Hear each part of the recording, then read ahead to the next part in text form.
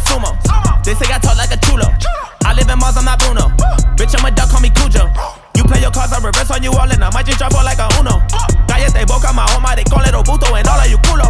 Never better to level up in the ghetto, looking for something I probably can never find now. Shit get relevant till the beat die down. The truth nigga just really want me tied down. I've been alone and I never needed nobody, just only me and my shawty. I tell these niggas to lie down. Keep all the money, I never wanted a lifestyle. I just pray to God my son will be all right now. I said ain't no love for the other side or anyone who ever wants smoke. When I die, I'm going out as the underdog who never lost hope. You in the wrong cab, down the wrong path, nigga, wrong way, wrong road. Snakes in the grass, trying to slither fast. I just bought a fucking lawnmower. I said a lot of things in my day. I admit it, this is payback in a way.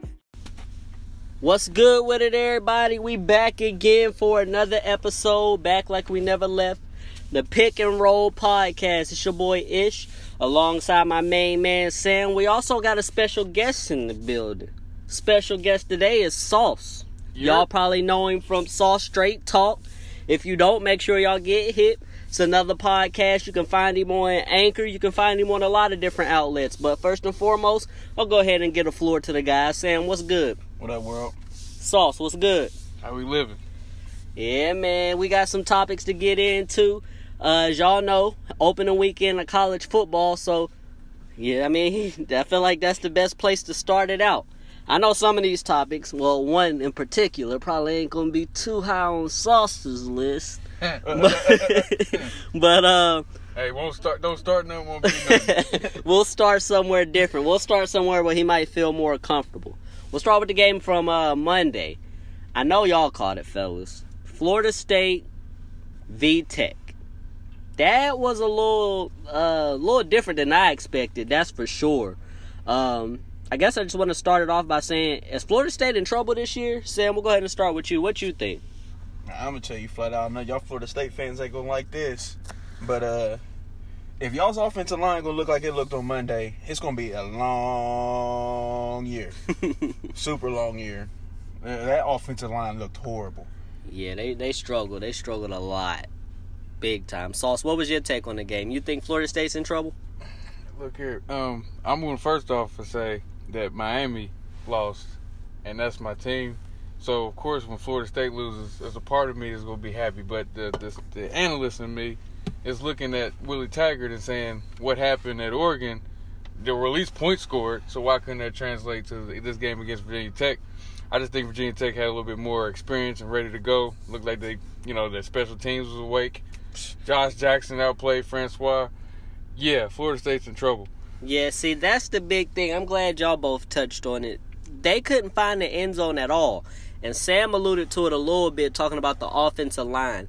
That's been the issue since Francois has been in the lineup. What was it that you told me, Sam? He got hit how many times last year? Yeah, they was talking about it during the game. They said he got hit over 200 times last year, and he was sacked only 30.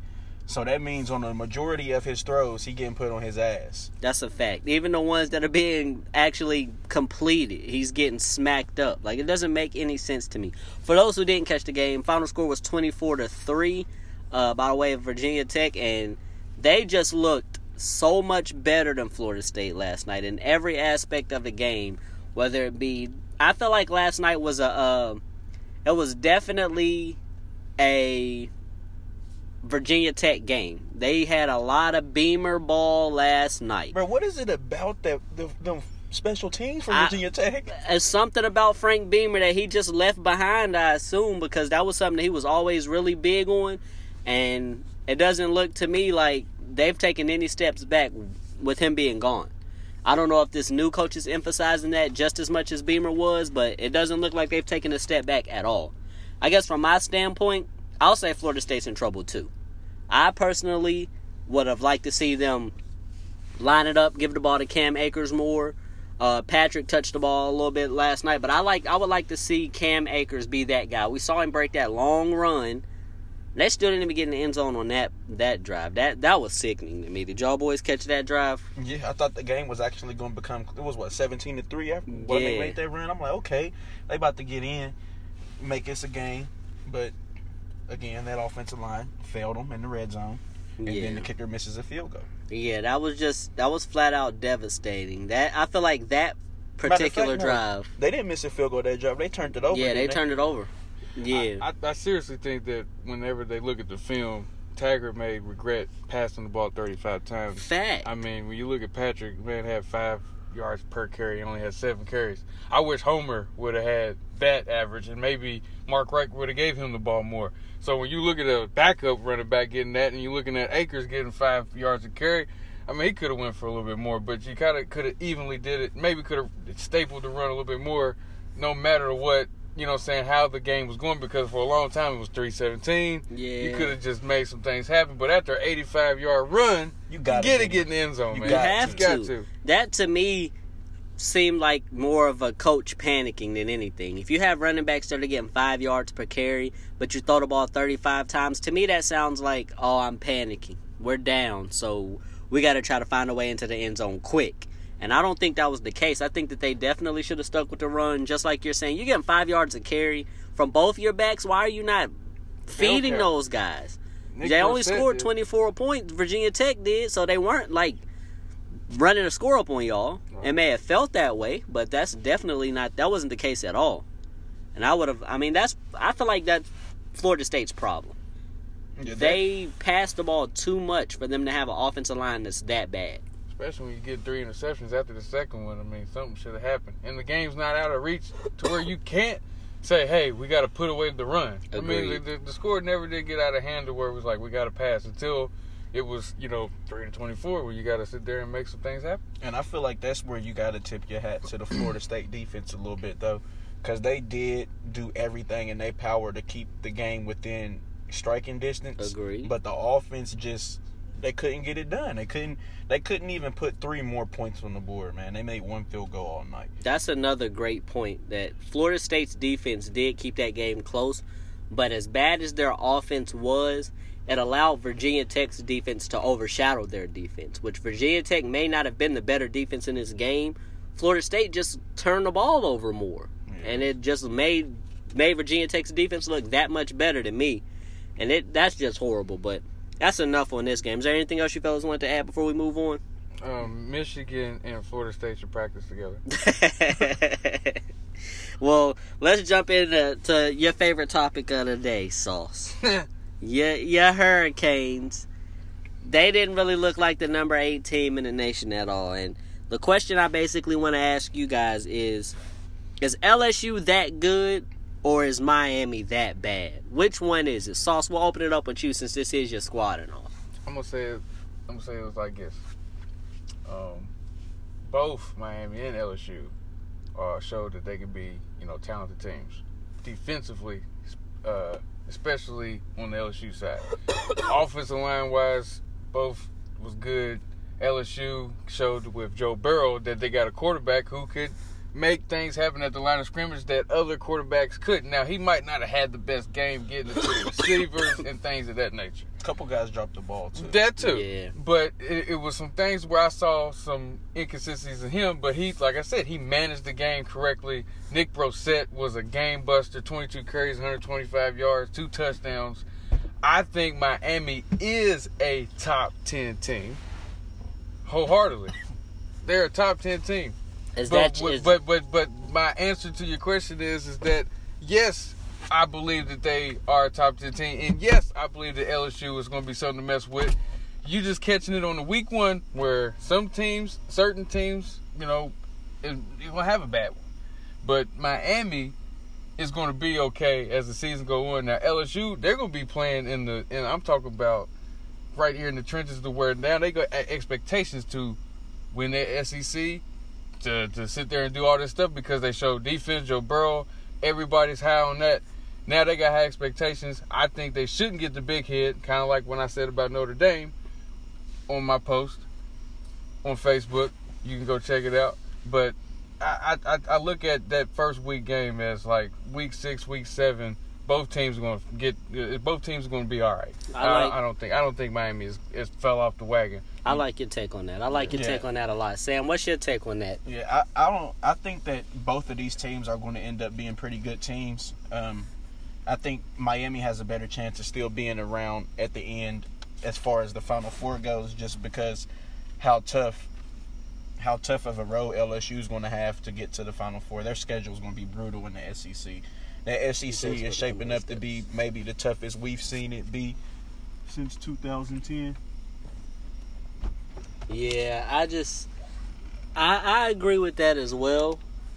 I guess my take on that particular situation is I think it's a little combination of both as well. I think that LSU is a little better than people were giving them credit for, and Miami may not be as good as we were expecting them to be, at least right now. I feel like Miami may get there, but they've got some major issues that are going on with that offense. I don't think that they don't have a vision as to where they want that offense to be. They don't have a true identity for that offense just yet. Well, keynote to one thing is that N'Kosi Perry was suspended for the season opener, and I kept mentioning that during the game that guy could come in and make a difference, but he wasn't in uniform. And, we got Cade Wilson, who is not ready at all. And I think if so happens that if N'Kosi Perry was not suspended for this season opener, he would have got in there and some things would have shook. Yeah. He's a taller quarterback that can see the field a little bit better, and I think he will actually stand in the pocket longer to make the throw. He is athletic and move, but he will make the better throws. Edwards would have got into the game. Yeah, that's something that a lot of Miami fans have talked about over the last 2 years. Last year, I heard a lot about Perry, and I heard a lot of them saying, we may make a quarterback change. We may have to go to Perry now. Yeah. And with him getting in trouble early in this season, I don't think that bodes well. No. Because this is a guy that you're looking to possibly turn your offense to if Rozier doesn't seem to be that guy, or Rozier, as the analysts were calling him all night. Yeah. I don't know if we're getting that wrong or if they are, but I'm assuming since everybody was doing it, I guess it is Rozier. Yeah, I've heard he made a change. I heard he made the change actually. Yeah. Okay. He said he wants to be called Rozier. That's why I said they need to bring Rozier back. Yeah, that's a fact. And I just feel like with a guy like Perry, if you have any type of opportunity to become that guy, to become the quarterback at Miami, this is not how you want to start your season. You don't start your season being suspended. Because last night, for instance, last night's a game where it's the season opener. Our offense can't get going. If we have the luxury of turning it over to a guy like Perry, who knows what the outcome may have been. Me and Soss was waiting on the quarterback change. We watched the game together. That's the thing. I don't think that they have enough confidence in the third string in order to turn it over to him. And I agree with that. I feel like if Perry was there, if he wasn't suspended, they would have had no hesitation turned the offense over to him. It would have gave Miami an intermediate passing game. Exactly. And that's the biggest thing to me was Rozier he was never comfortable back there. And I don't know if it was because in his mind he was feeling like I'm not going to have enough time. So every time I drop back to throw the ball, I'm going to take off running if I don't see my first option open. It looked a lot like that to me. He didn't look through his reads at all. And that, to me, has a lot to do with where he's at mentally as a quarterback. That's not the type of guy that you need to run your offense. His playbook is very light. It's light. His playbook is light. And like I told Sam while we was watching the game, and I said it before the commentator, was like, Rozier's playbook is screens and throw deep. Because you're going to take off and run when we ask you to pass a lot of times. Mm-hmm. So, that's what you got. With, somebody else, and I'm going to say N'Kosi Perry because I've seen that man play, is that he's actually got some more smarts, and I think you can make a playbook a little heavier with him. Now, his mental, or whatever it was that the violating the team rules, because, that type of stuff, they keep it in-house, a lot of universities. I'm glad that we do. Every university. Right. Some stuff sneak out. You never know. But I just think with N'Kosi Perry, if we roll with him, it would be a difference. And we'll run the ball a lot better. We couldn't get nothing really going because Rozier was trying to get rushing yards. I think what this boils down to is that Perry is a better quarterback and Rozier must be the better leader. Because obviously you're seeing what's going on with Perry off the field. And I feel like as a head coach, they're probably feeling like this is not the guy that I want to lead my team. Absolutely. If he can't control himself, he's not going to be able to keep this team in control. And that's something that he's going to have to change. He's going to have to get that under control because it's a shame that somebody that talented is not even able to touch the field because of what he does off the field. But I feel like we also need to touch on LSU a bit. As you said, Joe Burrow looked good. He's definitely got growth. This is a guy I'm definitely high on since he's a former Buckeye. I've been screaming Joe Burrow since before the game even started. But like Soss said, there were a few things that we saw that he's definitely going to need to work on. Like Sam said, there were a few guys that dropped passes as well. Yeah. So it's going to have to come down to them being able to gel well. And like Sam said, he sees Miami being that team that may be a little closer to where they want to be at the end of the season as opposed to LSU. I have LSU playing more of a spoiler role in the SEC. Yeah. I think they're going to take a couple lumps to some teams that they shouldn't lose to, which is going to put them in a position to where they're going to be like, okay, well, we know we can't win the conference now, but we can at least spoil somebody's season. And I've gone on record saying I don't have Alabama in my Final Four for reasons like this. Mm-hmm. I feel like LSU was going to be that team to where Alabama's going to be riding so high that they're going to come up against an LSU team that's extremely hungry for just showing people that we're not as bad as we're looking. I have either LSU or Mississippi State being the two teams or one or two teams to knock off Alabama. That being said, LSU has a lot to look forward to in the future, but I don't think this is the year that they take that step that everybody's really looking for them to take. Well, I'm going to tell you one thing about LSU, okay? They got two players on their team that's on the defensive side, and one of them, his name is Greedy. And if you get a name called Greedy and you're on defense, that's a great thing. Yeah. Then you got somebody named Devin White. That guy is other than Deion Jones, who did play at LSU, said who did get the chance. Played at Alabama, but from Louisiana. That man is what you call a freak of nature fast. And then now you got Devin White, who is just like him. That is a freak of nature. He played running back in high school. The man can sit there and run you down. He made so many plays in that Miami game. I just kept on seeing Devin White. Yeah, their secondary and their defense is definitely nothing to play with. That was shown all night.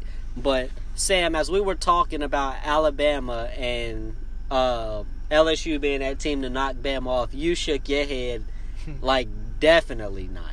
We gonna get into that. Okay, we'll touch on Bama here in a second, but nah, what I want to say about LSU is that the thing that's good for them is this is going to be a LSU team that's got an added dynamic now that they can actually throw the football. Yes. They were very balanced against Miami. You didn't know if they were running or if they were throwing the football.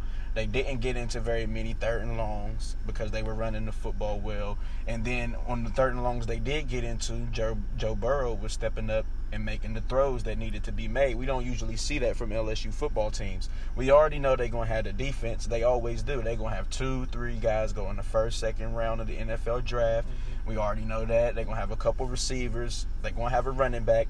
Brissett, all night, that's all I kept saying was, he tough. I never heard of him. I never knew who this guy was, but he runs that rock. Yeah, he's special. Was I the only one that caught the Leonard Fournette's little brother plays for them? Yeah, I didn't see that. Yeah, he's, I want to say, second-string running back, third-string running back. He got, I believe, a touch or two last night. Definitely saw him on the field. Maybe he didn't touch the ball, but I know he definitely was out there for either passing purposes or pass blocking. But, yes, his Leonard Fournette's little brother definitely was out there in lineup. And he wears 27, just like Fournette. I believe he shares the same name as Charlemagne the God, Leonard. Hey, we need to get Monique in here and be like, Leonard, he played so well. God bless, young man. Definitely. But, yeah, I definitely caught that. But that's enough on those two guys. I agree with Sam in saying that Miami will be where they want to be in the future. And I also agree with Soss, as in the game may have been a little different yesterday if Perry gets an opportunity to play instead of being suspended. But, and I want to throw one more thing out there, and it's something that's it's just a stat. We're going to move on, just a stat. That in the first half, Miami was 0-6 in third downs. Somehow they ended up being better at third downs than LSU. It's just a lot of things that could cleaned up. And then we're going to be better later on down the season. LSU, great defense. The running back is great. Joe Burrow, I think he's going to improve, with the wide receivers and everything. It's going to be great to see both of those teams later down the season, because being a spoiler in the SEC or just being back to what you were in the ACC last year it would be nice. Yeah, I think both of these teams will be top 15 all year. Yeah, I can agree with that. Definitely. At least top 20. Which Miami has failed to 21. Yeah, they did. It sucks. Yeah, but we will be back. We'll get into that as well. For those who don't know, Joe Burrow does have 2 years at LSU, for those who are wondering. So he has this year and next year. So LSU's future for the next couple of years definitely looks good. Hopefully we won't see another football name too, Joe Burrow. Hopefully we won't see another quarterback debacle, as me and Sam talked about last episode. But let's switch gears a little bit and talk about the Big Ten. There were a lot of things that you could take from the Big Ten. Couple good things, a lot of bad things to take away from the Big Ten. The top 2 teams in the Big Ten, which were Ohio State and Wisconsin coming into the week, neither of them disappointed. But let's get into the guys that did disappoint. We had Michigan, Penn State, and Michigan State, who all looked less than what we expected from them. Is there a problem in the Big Ten, guys? Do you think that we're going to have an issue this year with teams not being as good as we are expecting them to be? Sam, we'll start with you. I don't think so. I think this was just first game of the season. Guys just weren't as prepared as they should have been or could have been. I think that's all it is. I mean, even though Penn State had the close game, you still had your star quarterback make some huge plays down the stretch of that game to come out with the win. Michigan, the bright side for them is that I don't think Shea Patterson can look much worse than he did in that game. That's a fact. So I was told. And another thing is that McCaffrey looked pretty good in that game as well. Yes. Yeah. So therefore, I think they got to still, even though they got beat, they still should feel pretty decent about how their season can go. They still can end up being where I have them being, which will be in the Final Four. But they got a long way to go, and I mean a long way to go. Yeah, because everybody don't forget. Bayless. As I told y'all in the last episode, Tariq Black was missing. That's their star wide receiver. He's out, but he's not going to be gone all year. They're expecting him back maybe around week 10. Mm-hmm. So if they can be playing some pretty decent football until then, I think they'll be fine. And hopefully by then they'll also have some other receivers playing at a high level. Yeah, and then who else we got? Michigan State. We already touched on Penn State. I didn't get to catch the Michigan State game. I'm not gonna lie. So I don't. I'll put it this way: from what I'm seeing in Week 1, and watching the Big Ten teams, from what we watched, Michigan State Friday night they played. Friday night they played, and I just want to say that great job to Scott, great job to the head coach, but to come back and win that game is great. But who you was playing and to have a close game like that, skip to Maryland, who was a part of the Big Ten. Big ups to them. They beat Texas. Now they beat Texas, who ain't been nothing. Skip to Michigan losing to Notre Dame.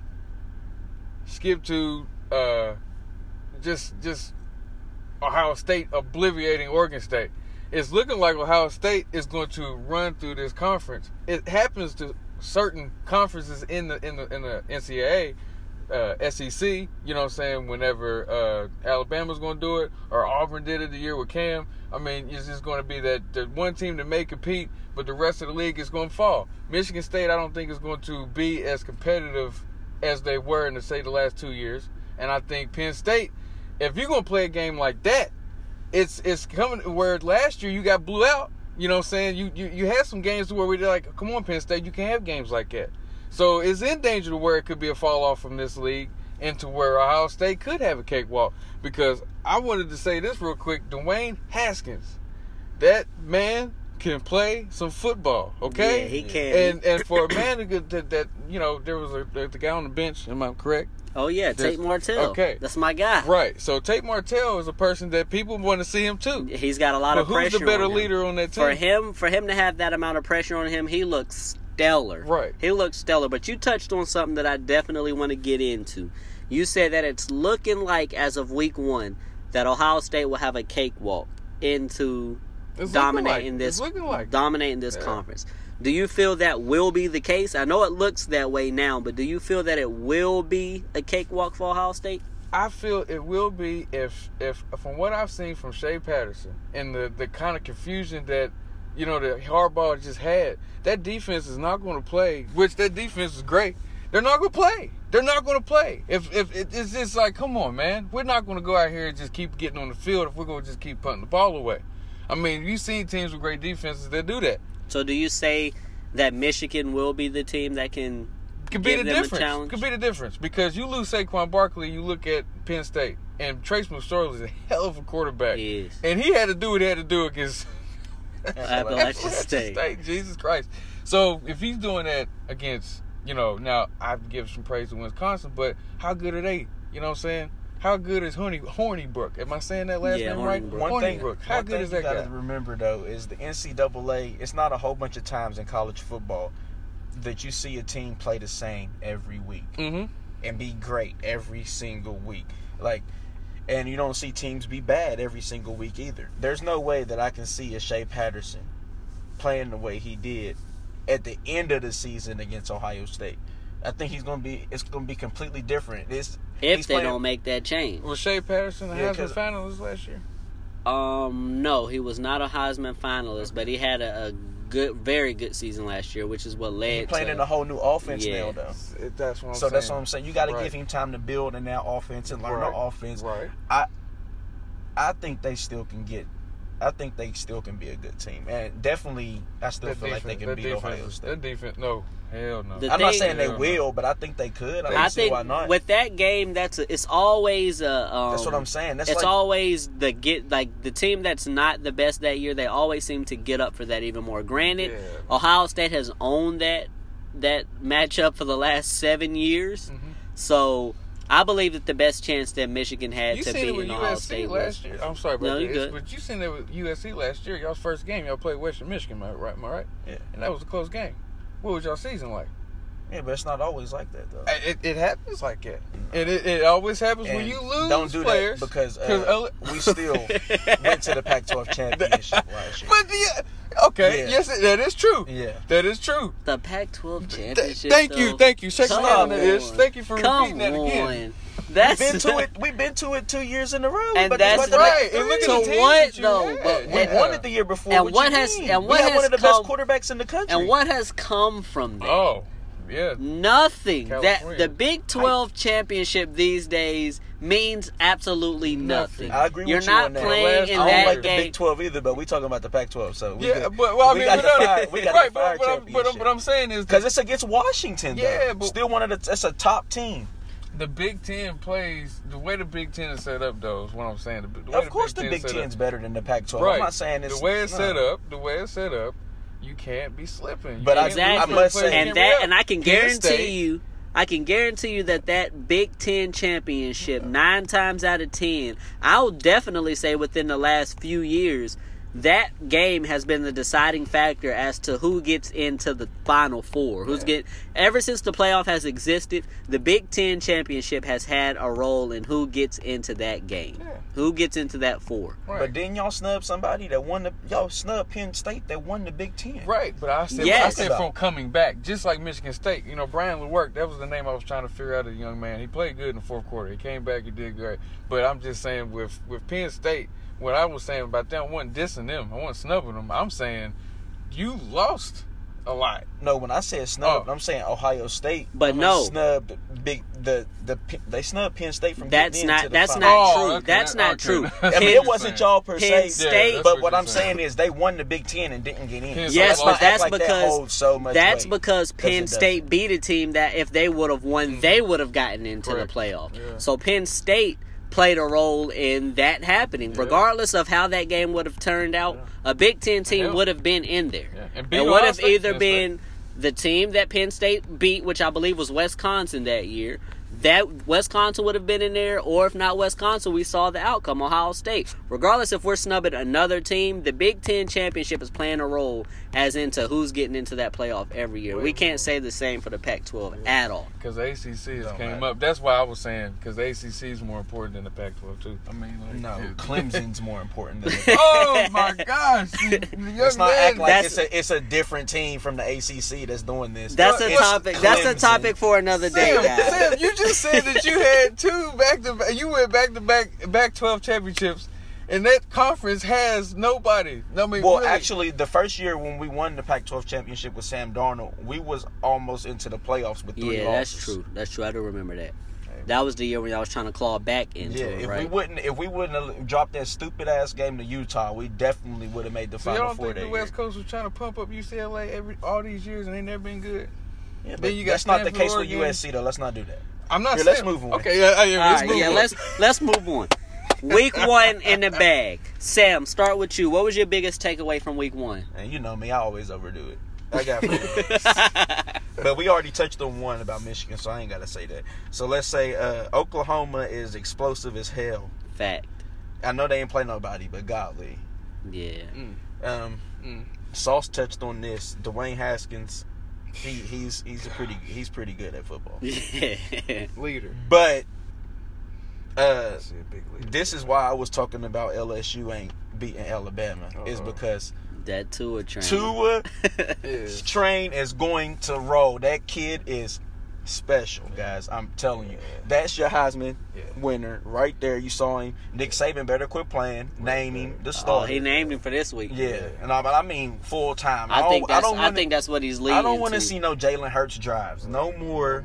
Because that's when LSU would beat Alabama. And we definitely saw in the game, Tua had that offense rolling. Oh my! They make a change, put Jalen Hurts in there. They go 3 and out for the first time in the entire game. I told you it was going to be scary that Alabama offense with Tua, bro. Sam said it 35 last to 40 episode. points per game. He said that Tua train is going to be rolling, and I was a little skeptical. But after watching that, there's no doubt in my mind that offense is going to be special. You know who you remind me of a little bit? Who?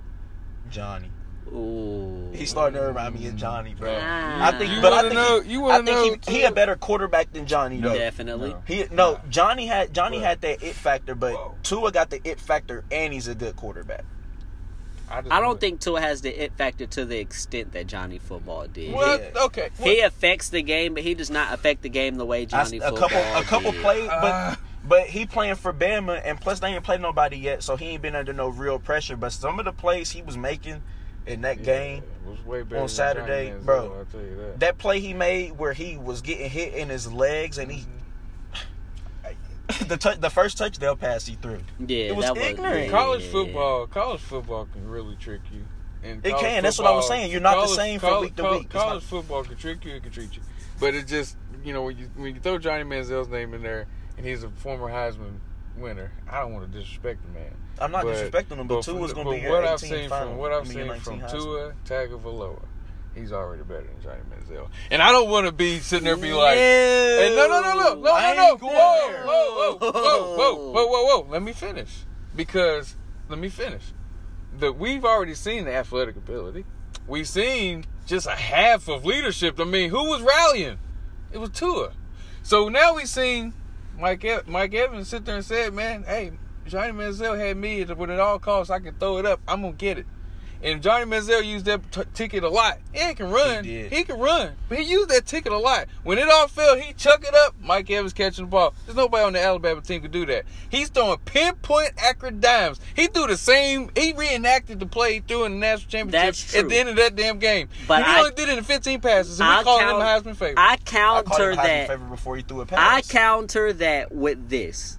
Yes, Johnny Football used that Mike Evans ticket a lot. Yes, he did. But in his defense, he did not have a run game to lean on as Tua does. Facts. Tua has running backs for days behind him. He does not have to run the ball as much as Johnny Football did. With Bama, if they get into a crucial down, they can turn around and hand it off to their back. If Texas A&M got into a crucial down, it was read option Johnny Football, design run for Johnny Football, Johnny Football drop back and pass, let me make something happen with my legs or make something happen, period. That's a good point. Tua doesn't have that much pressure on him as much as Johnny Football did. So I give Johnny Football the edge. But that's not to say that Tua won't end up being a better quarterback than Johnny Football, which is high praise for me because I think Johnny Football is one of the greatest college football players we've seen. When I say Tua reminds me of Johnny, I'm talking about the, oh my God, how did he do that shit? Yes. Moments. Yes. Well, that's what I was talking about. I grew up in the time. Well, okay. Whenever Ish just now said this, he said that Johnny Manziel was probably one of the greatest college football players he's ever seen.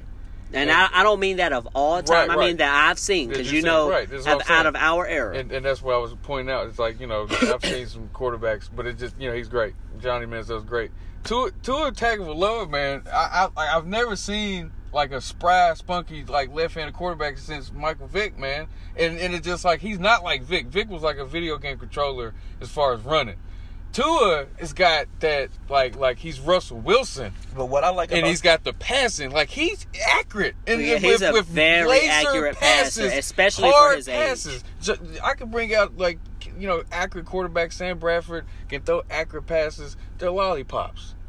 It's Tua Tagovailoa throwing, and he will throw it deep too. Yes. That's the thing I like about Tua is that he is not afraid to go up top. And the thing about is when Tua goes up top, 9 times out of 10, you can make sure that's it's a catch. It's a catch because he's putting it where it needs to be, and he's got the speedsters at Alabama to where he can let it go, let it fly, and they're gonna run underneath it. We saw it a lot of times, but let's touch into something else. We've talked a lot about Tua, so Soss, most impressive player you saw this weekend. Oh man, other than what we was talking about, I put him at my offensive player of the week. Was Will Grier. And with him, playing an SEC team that kind of gets the, they're trash, or that, Tennessee's not good. They're an SEC defense nonetheless. They're a lot better than people give them credit for. I'll say that. Will Grier went out there and threw 25 passes completed on 34 passes attempted. He threw 490-some yards, and people just not even talking about it. That's because 5 touchdowns. We expected that out of Will Grier this year. Even though you expected it happens, man. I mean, that is something, because Dwayne Haskins, because what we talking about Dwayne Haskins, I have him right underneath there. Because of top performer. That was like 1A, 1B damn near. But it's like Will Grier, Haskins, I took Tua Tagovailoa, but I got to give some to Tremont Williams from Texas A&M too. Oh yeah, he lost his mind. Definitely. Sam, most impressive player you saw this week? Tua. He just was.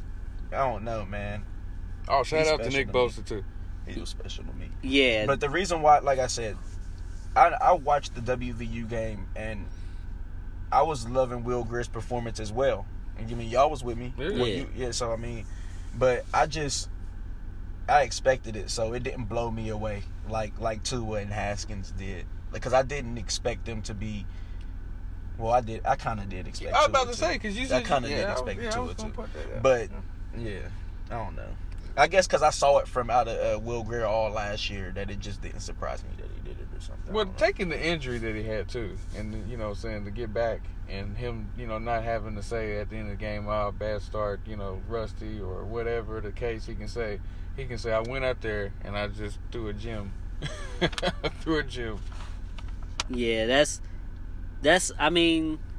I definitely agree with both of you guys. And I feel as if Tua may have been most impressive to me. But me being a Buckeye, it's hard for me not to go with Dwayne Haskins. Granted, Dwayne Haskins has a phenomenal defense on the opposite side of him at Ohio State. So anything he did wrong or any time that Oregon State may have felt like they had a chance to get back into the game, that Ohio State defense slammed the door every time. And Nick Bosa, oh my goodness. Not only is he looking like his brother, he's looking a little better at this point. Better burst. There were so many plays where he came to the line and did what he wanted to. He didn't. A lot of times when you see a defensive lineman, they dictate their moves off of the way that the offensive lineman is either set up or the way the offensive lineman drops back to block.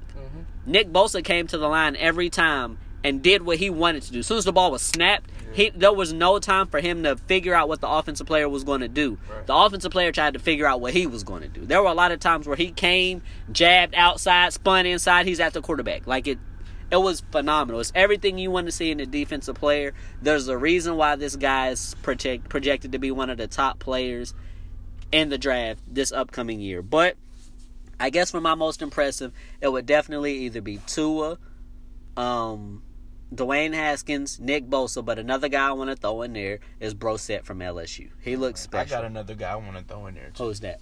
Wimbush. Oh, yeah, Wimbush. He Notre Dame. He put in work this summer. He came back.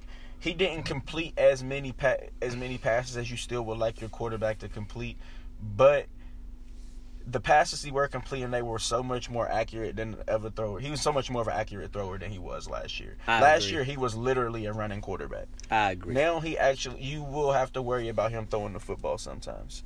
Yeah, I agree. I two more players I want to throw out there, but one that, you know what I'm saying, is the tandem. It's going to be a hell of a tandem if it works out. That if I said on my post on my Facebook that, you know, you never know with Stanford, but KJ Costello and JJ Arcega-Whiteside. Yes. Arcega-Whiteside, oh my gosh. Like Soss said on his post, Randy Moss numbers. Yeah. He looked a lot like Moss as far as his catches to touchdown ratio. Yeah, it was like 3 catches, 200 yards, and 6 catches, 200 yards, 3 touchdowns. Exactly. It was like, I'm going to go over the sideline now. I'm done. Whenever they threw him the ball, it was either a big play or a touchdown. Period. That's play. a fact. But let's switch gears a little bit. Did you have one more player you want to add, or both of the guys? KJ. All right. So, let's touch on the NFL a little bit. As y'all know, this is opening week, so it's pretty exciting. I'm excited for that. But some teams may not be as excited as they should be. One being the Pittsburgh Steelers. Why is Pittsburgh not paying LeVeon his money? What is the issue here? Do either of you guys have an answer for this? Sam, what's going on in Pittsburgh? I think they try and be slick. You know how they do these running backs in the league? You come in, you come on your rookie deal. They use you through that. Then if you're nice, they franchise tag you a couple times. Then when you're looking for your big payday, they're going to try to franchise tag you again, or be like, you almost 30 now, so we not paying you no big contract. Yeah, that's what about where he at. Like. So I don't blame him at all for. If I was him, I'm not stepping on the field till you pay me. Yeah, flat out. My thing. I feel different with him than I do with Aaron Donald, because Aaron Donald played for my boys for one, and for two, it's a different position. Yeah. And I don't feel like they don't do every position the way they do running backs. The way they do running backs is ridiculous, man. LeVeon should have been paid. Yeah. I agree 100%. Sauce, what's your take on this? Man, I'm piggybacking off of Sam on his last statement, because that was been my whole case. Like when I started doing NFL, you know what I'm saying, when I started covering the NFL, it's like running backs should get paid top dollar when they come in the league. They got the most juice, they're young, they're ready to run through the hole, and they got the shortest shelf life. They got the shortest shelf life. So when you get a Saquon Barkley, or you get Ezekiel Elliott, or you get an Adrian Peterson in the draft, you sitting there seeing how freakish type of running back this player. You know, you've seen it. We can see it in the combine. You can see it in college football. Give him the money. If you're gonna give Sam Bradford, you know, go to his rookie contract. I know they changed the rule with the collective bargaining agreement. They changed the rule for first picks of the draft, or the first 3 picks, you know how the money changes. But most of them are quarterbacks, and they get paid. And some of them are like Cutler. Some people are like Brady Quinn, who you don't know if he can hit a 20-yard post route. But you know damn well Adrian Peterson going to hit 15 yards on that run, and then next get it again and do it again. So why not give these guys a nice signing bonus? You don't have to give them a monster contract. Give these running backs something now, because then you're going to have a lot of Le'Veon Bells holding out right now, and that's why I respect his holdout. That's a fact. I want to chime in at this particular point, because you made a great point. a lot of positions are different. Like in the NFL, you have running backs who do have the shortest shelf life.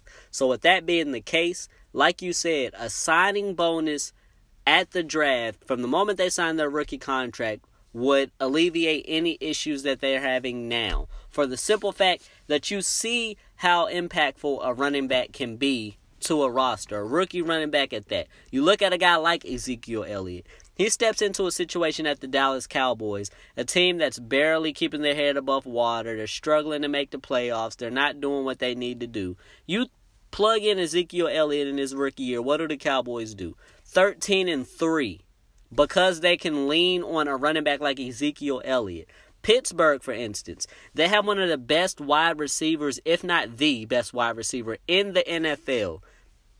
You also have the best running back in the NFL. You have an aging quarterback. These are two vital keys to making that quarterback look a lot better than what he is and extending his career more. Doesn't make sense to me that LeVeon's not being paid. If this was AB, I guarantee he'd get his money. I bet you he would, because there's not a doubt that he's going to go out there and perform. Same with LeVeon. He's performed in every aspect that you want him to. Running the ball, catching the ball. He does it all. He is the best running back in the NFL. There's no reason why he shouldn't be paid right now. There's no reason they should be going through this, oh, well, he didn't come and join, and they're trying to make it seem like he's in the wrong for not joining his team, when in all actuality, his team is letting him down by not paying him that money. Sam made a great point when he said they treat running backs terribly. I'll go a step further and say they treat running backs worse than they treat any other position in the NFL. Yeah, that's a fact. Tight end position gets a little better treatment than running back. It's very slim. I'll go tight ends next, but that running back position is ridiculous to me. And every time this happens to a running back, it takes me back to Maurice Claret. Every time. A lot of people called Maurice Claret crazy for what he was doing and challenging college for trying to go to the NFL sooner. But when you read those documents that he had, when it came down to them going to court, he broke it down. By the age of this is what will happen. By the age of this is what will happen. If you step me back an extra year from being able to go to the NFL, then now these are the type of situations that you get. You get situations like teams saying, oh, well, he's about 30 now. Exactly. We're not going to pay him. After you done gave him 7-8 strong years, and now you didn't let them franchise tag you 3 times or 2 times or whatever, and now you finally think you're going to get your payday, and then they hit you with the, the running back usually ain't that good after 30. Everybody's not Adrian Peterson. Exactly, and you see a guy like DeMarco Murray, who was, 3 years removed from being the league, 4 years removed from being the league's NFL rusher, the rushing leader. Now he's retired. Can't get a job. Exactly, and it's just ridiculous to me. Like, that doesn't make very much sense. LeVeon, we're definitely in your corner. Don't stop doing what you're doing. Keep trying to fight for that money. No question. Because you know what? This the one thing about Le'Veon Bell that I do respect the most is that, y'all want me to be the one y'all want to be like, oh, he's changing the game of running backs. He's so patient. He hides behind the blocks, and he goes, and he preserves, and all. He goes down, and all that stuff like that. I hear what the commentators say, analysts and everybody. They praise this guy. So why are we treating him like he's over the hill? Like, y'all still, he's Le'Veon Bell. Nah, we'll pay him like that. Exactly. Easy as that, man, because there's running backs in the league. LaShady McCoy, who is 32 years old, am I correct? And he's still getting it done at 1,000 yards last year. Oh, he came close to it. He got hurt. Yeah. This was he had 1,000 yards the year before. He was 31. And he's turning around into another starting running back role where he's looking to be everything that they need him to be. You don't see them looking to go get another running back as old as he is. Frank Gore, who tore his knees up in college. It's just a way for him to get a discount. Exactly. For them to not have to pay you the big bucks. And that's why I say tight ends, because you got some tight ends that would be, just as good as some wide receivers, and they're like, we get to pay you like a tight end. And you're like, dang, man, you're not gonna pay me like AJ or Antonio or Odell and those guys. You're not gonna pay me like those. Nope, you're get paid like a tight end. Running backs, you catching the ball now. You're blocking, catching, running. I agree. I agree 100%. But let's switch gears right here for a second, fellas. So, let's try to get to something that's, I guess, a little happier as far as the NFL is concerned. Don't want to look like we're bashing it since it is opening week. Who are you guys most excited to see in week 1, whether it be a player or a team? We'll start with you, Sam. I'm ready to see my Rams, and I'm ready to see Sam Darnold. Of course. Flat out. I cannot wait to see what my dog about to do. He about to go crazy. That's why I scooped him up in my fantasy team. Yeah. I might start him against Soss this week. Soss, who's somebody that you're most excited to see? Man, I'm wanting to see, of course, Saquon Barkley as an individual. I want to see my Buccaneers. I want to see my defensive line. I want to see Vinny Curry, JPP, go with Mr. McCoy because we're needing that help. And I hope Vita Vea gets to play, but it's not looking good. So I want to see that defensive line really do what they're supposed to do. We don't got Jameis Winston. He's a dumbass. Excuse me, so I have to say that. But, I've been defending him and everything, but I got to call him a dumbass. But it's looking like Deshaun Jackson is bought in. Mike Evans is ready to go. I'm waiting to see big things from O.J. Howard. So Tampa Bay, Saquon Barkley, and the Cleveland Browns, because that is a team that I think everybody should be wanting to see week 1. I got them on my list. I agree, yeah. That's definitely who I wanted to start with. I definitely want to see Cleveland. I guess we're all in the same boat as wanting to see our own teams, because I'm anxious to see the Cowboys. But here's something that I'm going to say about the Cowboys that I don't think a lot of people are thinking about the Cowboys. Of course, when you think of the Cowboys, you think Ezekiel Elliott. You think Dak Prescott now has receivers that benefit him. He has guys that he can dump it off too quick. But the thing I'm anxious to see this year is the Dallas Cowboy defense. I don't think a lot of people are going to give them the credit that they need. But if you've watched the Dallas Cowboys, whether it be these last couple preseason games where the starters get a lot more run, or even dating back to last year, they had DeMarcus Lawrence, he terrorized quarterbacks. Yeah, he did. Now, if you remember the year before last year, they had David Irving. Yeah. He terrorized quarterbacks. You get both of those guys this year. You also throw in a Randy Gregory, who is no longer suspended. He can come in and play now. You also have a Tyrone Crawford. That front line is going to be special. And I don't think a lot of people are going to give them the credit that they need until they see it. But you heard it here first. The Dallas Cowboys, defensive line is nothing to be played with this year. The offensive line gets a lot of credit for the guys that they have. But that defensive line is going to steal the show a lot this year. So I'm anxious to see them. As I said, the Cleveland Browns. And as bad as I don't want to say it, the guy I'm most excited to see is Sam Darnold too, man. Mm-hmm. I think he's going to be extremely special for the Jets. But one more player I'll definitely say is Deshaun Watson. Mm-hmm. He's got New England in the first game of the season this year. I'm anxious to see if he can bounce back and pick up where he left off. He almost beat New England last year. Yeah. And I want him to be able to pick up where he left off. But we've seen time and time again, quarterbacks come in riding high off of that first good season, and then they hit that sophomore slump. Yep. So I'm anxious to see how that's going to work out. But ain't no slump in Carson Wentz, I'll tell you that, for an injury. I'll tell you that.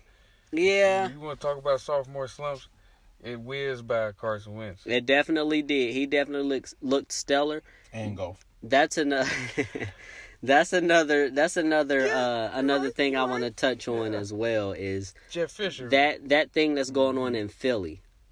They're starting Nick Foles because Wentz isn't quite ready yet to be that guy. He ready. They just do you think that that's going to cause issues moving forward? Because Nick Foles is an extremely solid backup, but we saw last year what he's capable of as a starter. Mm-hmm. So let's say Nick Foles picks up where he left off last year, but doesn't have much of a drop off. How do you make a quarterback that's successful move back to that backup role without any type of backlash or turmoil happening to your team. By having somebody in front of him like Carson Wentz, where it makes it easy, he's clearly better. Yeah. And he's definitely going to be the guy in the future, so why would you snatch his job?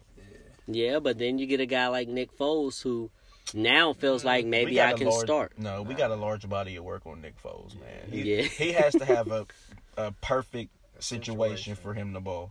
I agree. It has to be perfect for him. He can do it. We've seen it, but the situations were perfect for him. That's the only way. He's gonna have a perfect situation this year. Yeah. I give it week 6. No, it ain't gonna be that long. No, because no, it's gonna be week 2. No, what I'm saying, I give it week 6. Give it week 6. Trade deadline is week 8. Oh, you talking about you give it week 6. Once they see Carson Wentz is fully able and everything like that, they're going to find a nice little team to move him to. Yeah. And there could be a team that somebody might need a backup. Exactly. Yeah, I mean a starter after they starter get hurt or something. That's a fact. I like that. So, fellas, Super Bowl favorites. Sam, who you got going to the Super Bowl this year? Well, I got a rematch of Spygate. Oh my gosh. I just looked at your paper. I just saw it. Hey, listen, gosh. The Patriots started this whole damn run cheating us in the Super Bowl after we beat the Titans. They started this whole damn thing cheating us in the Super Bowl, and I tell you right now, we're going to end it this year. And they wear no uniforms. Yep. They are. We're going to end it this year in the Super Bowl. We beating the Patriots, and they're not going back again. Not under Tom Brady. They might go back, but Tom Brady ain't going back to the Super Bowl after this year. Oh, man. Soss, Super Bowl teams. Who you got in the Super Bowl? I'm going to look at Sam for a minute because he won Spygate too. I mean, Jesus. He won Spygate too. I told him the other day they started this whole thing cheating us. My Super Bowl, man, honestly, like, this is what I see. I'm seeing... Don't laugh. You bet. Don't laugh. You better not. You better not. I'm going to say this right now. Green Bay Packers. I'm just, listen. I thought you was going to say Tampa Bay. I did too. Oh, my God. So I'm cool with Calling a Aaron starting Rodgers quarterback pick. a dumbass. I ain't got nothing to say. You just paid the best quarterback in NFL football the top money, and you gave him Jimmy Graham, which I'm not saying you gave him a 99 tight end or nothing like that. I'm saying you gave him something just like a Jared Cook, but better. So you got Devontae Adams is all the way to go.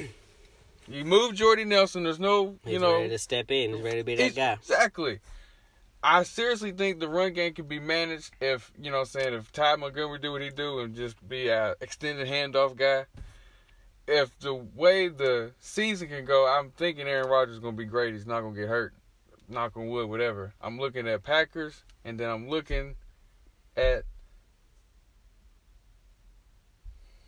the Patriots. Yeah, of course. I mean, because there's no team in the AFC who really going to challenge them? That's going to challenge them when it comes down to third downs, fourth downs, and stuff like that. There's always a team that on defensively, offensively. If you look at Blake Bortles' pass to over top of Leonard Fournette, or the defensively side to where you couldn't stop Tom Brady on 3rd and 15, 3rd and 15. Well, I think their issue is going to be is Bortles, bro. Yeah. He played good in the playoffs last year, but it's not going to happen when he ran again, the man. football. He On ain't gonna little play 3rd and 5s, 4th and 3s, he ran the ball. When it came to him to throw it, couldn't do it. Ben Roethlisberger couldn't do it. I actually, as far as my Super Bowl is concerned, I actually have the exact same teams that Soss has in the Super Bowl. But my situation varies a little bit. Coming into the season prior to injuries and things of that nature, I actually had Green Bay and Jacksonville. But after Marquise Lee went down, that ruined everything for me. You can throw that away. They'll still have a good season, but they won't make it that as far as I had them going with Marquise Lee. Another scenario I had, if Le'Veon Bell gets paid his money, I have Green Bay and Pittsburgh in a championship. This will be Big Ben's last hurrah. He won't win. I have Aaron Rodgers winning, just like he did when he won his first Super Bowl. But my solidified pick is Green Bay, New England. Yeah. And I said that this was going to happen last year, but it's looking more like this is going to be the year. Yeah. This will be the passing of the torch. AR. Everybody already has... Oh, a lot of people already have Aaron Rodgers solidified as that guy, me included. He's the best quarterback in the NFL, bar none. But those people in Patriot land all still ride high on Mr. Tom. Mr. 41. I understand that you have loyalty to that guy. But the thing with that is Tom Brady this year is actually going to be in a situation to where he's going to have to do everything that they need him to do. And I don't think that Tom's going to be able to do that on a consistent basis this year. Yeah. And I think what happens is that defense carries them pretty far, gets them there, and Aaron Rodgers shows on the big stage why he's the best quarterback in the league. But that's my pick. So, before we get out of here, fellas, pick'ems. Got a few games. We'll shoot at you real quick. Soss, USC, Stanford. Who you got? Going with real quick. I just talked about the tandem. I gotta go with KJ and JJ. Sam. I'm going Stanford. Okay, we got Stanford for Soss. Sam, USC, Stanford. We know you're gonna pick a Trojan. Damn right. USC. Me, I got Stanford. I have Stanford in a close game. That's what I'm taking. I'm mad Sam over here giving Arthur fist over here, by the way. I'm just giving some illustration. I feel threatened. No. I'm still on the fence about my pick. I guess since I have to make a pick right now, I'm going to go Stanford. But my gut is telling me go USC. Yes, because that freshman duo at quarterback and receiver, quarterback JT Daniels, wide receiver St. Brown, whoo, and they went to high school together, so they already got 3-4 years of chemistry. Thing that's scaring me most is that USC struggled to pull away and put it up on UNLV as I expected them to. UNLV is supposed to be a top team in their conference this year, though. That's cool and all, but we blew them out. But they hung early. They hung around. Got a freshman quarterback. Yeah, but that first freshman game quarterback. Of the season. You know the playbook ain't opened up. It's all good. I ain't tripping. San Diego State's a better team than UNLV. I won't argue that. I won't argue that at all. But I'm gonna go. I'm going USC. I'm going USC for the simple fact that I like their running game. I like it a lot, and I love me some Bryce Love. As I said last episode, he's my Heisman. Matter of fact, no. Scratch that. I'm going with my first choice. I'm going Stanford because Bryce Love has his bounce back game this week, and he goes bonkers.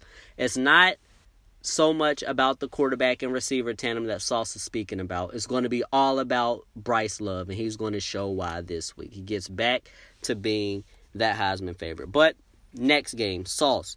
Let's switch gears. NFL, Philly, Atlanta. Who you got in that one? Rematch of the Super Bowl. Or excuse me, not the Super Bowl. No, the first round. The two teams that went to the Super Bowl out of that conference last 2 years. Yeah, they played in the first round. The second round, I believe. In the second round, it was a close game. You know what I'm saying? You could have, but the Eagles was so much better. But I just think they got so much talent, and the chemistry's there. I just don't see Matt Ryan going week one beating the Eagles. And I know somebody will say that I'm hating or whatever like that. But all I'm trying to say is that the Eagles are well put together to go in there and make a game plan to stop Tevin Coleman and Freeman. And, if you're not going to – if Julio Jones has to do what Julio Jones do, he had 3 touchdowns last year. So, in the games that they lost, especially in the playoffs, he has to be the one to get in the end zone and not the one chunking up yards. Let Sanu do that. Get that man in the end zone. Make them be like, okay, run game gets better, then they can possibly win. That's a close game because, we talking about wins and foes. I'm just thinking the Eagles going to win that one. All right, Sam, Philly, Atlanta. I got Philly as well. I got Atlanta.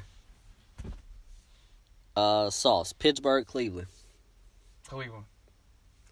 I got Pittsburgh. I got Cleveland. For the simple fact that Pittsburgh's got a lot going on there with LeVeon, I think that's going to linger into the game. Yep. Houston, New England. New England. I want to take Houston just for the simple fact of what New England did in the opener last year, but I can't see Belichick having a team do that twice. Belichick not losing to a rookie in week one. Nah. I can't see not a rookie, but a young quarterback in week one. It's not happening. Yeah, they already got a game plan ready for them. I'm going New England as well. Tampa Bay, New Orleans. Soss. Oh, man, I'm going to New Orleans. Ooh, I bet that hurt. Nah, I mean, I'm being dead ass, man. Like, I feel you, dog. Look, I I'm feel just you. being real. I mean, you know, defensively and offensively, you know, they I mean, we got a good line. I mean, we get pressure on Drew Brees. Anything can happen, but I'm just going to be smart and say Alvin Kamara is going to love the fact that Vita Vea is not playing. You about where I was about 2 or 3 years ago. Because, you know, my Rams just now got back. So I'm not here acting Y'all like making smart moves. Y'all didn't get out of here, man. We ain't did nothing, but it feel like we have. Hey, We was winning 3 or 4 games a couple keep years on getting ago. more draft picks. Sam, Tampa Bay, New Orleans. They got New Orleans. I got New Orleans by a landslide. Dallas, Carolina. Sauce, who you got? I got Carolina because Cam Newton's my favorite football player in the NFL. I got Carolina as well. Come on now. Y'all know who I got. Dallas, Cowboys. Yeah. Rams, Oakland. Sauce, who you got? I mean, you know, John Gruden is my homie. He got us a ring. He you know, he's looking like he's got a mission in Oakland. But, you know, Sue, Donald, Peters, Talib. I keep saying names, but I'm picking the Rams. Yeah. We get to finally see this defense lock something up. I got the Rams, of course. I got the Rams as well. Another situation as the team has issues lingering over into game one. They're really going to see how valuable Khalil Mack was. Yeah, and also Oakland, they're just not together right now. Everybody's pissed and disappointed that Khalil Mack got traded. Even Carr said we lost our brother. Yeah. Like those guys are hurt over that situation. Yeah. So That's it's a going to be fact. interesting to see how that whole situation plays out. Because their fallback plan's in jail. Because you see how the Seahawks, how they lost faith in their staff, and now they ain't really been the same since Pete Carroll threw the ball in that Super Bowl. Right. Yeah, I think this is a situation to where the coaching staff is able to ring something together just for the simple fact that it is John Gruden. But like you said, they just lost the best player on their team. And not only that, their offense is also going to have to go through some changes with making Amari Cooper number one receiver and Jordy Nelson being two. This is a guy you're throwing in there that he's been established, but he's also had Aaron Rodgers. He doesn't have Aaron Rodgers now. He has Derek Carr, and he's going to have to make some plays that he's used to Aaron Rodgers making as far as Jordy Nelson. He's not going to have the luxury of running a route and the ball being exactly where it's going to be. He's going to have to adjust sometimes. And I think that in itself is enough to hold them back. Not to mention they got Marshawn Lynch in the backfield. And Marshawn Lynch is getting up there. Last year he didn't do enough for me. So that was pretty much it. But that's pretty much it for our episode. Sauce, before we get out of here, let the people know where they can find you, man. Let them know where they can find your podcast and whatnot. Find you on your social medias. Soft Straight Talk Show, Anchor FM. You can find me on Instagram, where I post, I post all the time on Instagram. Soft Straight Talk Show. You can find me on Twitter, Facebook, Justin Austin. But you can look at all platforms: Spotify, iTunes, Google, radio, all those. Soft Straight Talk Show. You can find that. That's Sauce as in SOSS. That's right. SOSS. Not like your hot sauce. Sauce. SOSS. Straight Talk. Follow the hashtag. You'll find him on any social media. Sam, you got anything to say to the people before we get out of here? Nah, just watch my Trojans, watch my Rams, baby. Oh my gosh. Well, Sam gonna plug his team in. I ain't gonna say much about my Buckeyes. Y'all saw how we gets down and how we're going to get down. But watch them Cowboys. Ezekiel Elliott is back, and he's going to show why he's the second best running back in the league. Yeah, I said it. He's better than Todd Gurley. Quote me. I want to say two things. I want to say watch out for the comeback of my Hurricanes. Oh, shit. And I mean that's funny. I mean I know, but I'm telling you, watch out for the comeback of my Hurricanes. And I'm gonna say, let's go Lakers. Ooh, Saucy, I can get with you on that. I'm a Laker fan as well. But that pretty much does it for this episode. Pick and Roll Podcast. Thanks for joining us. We out.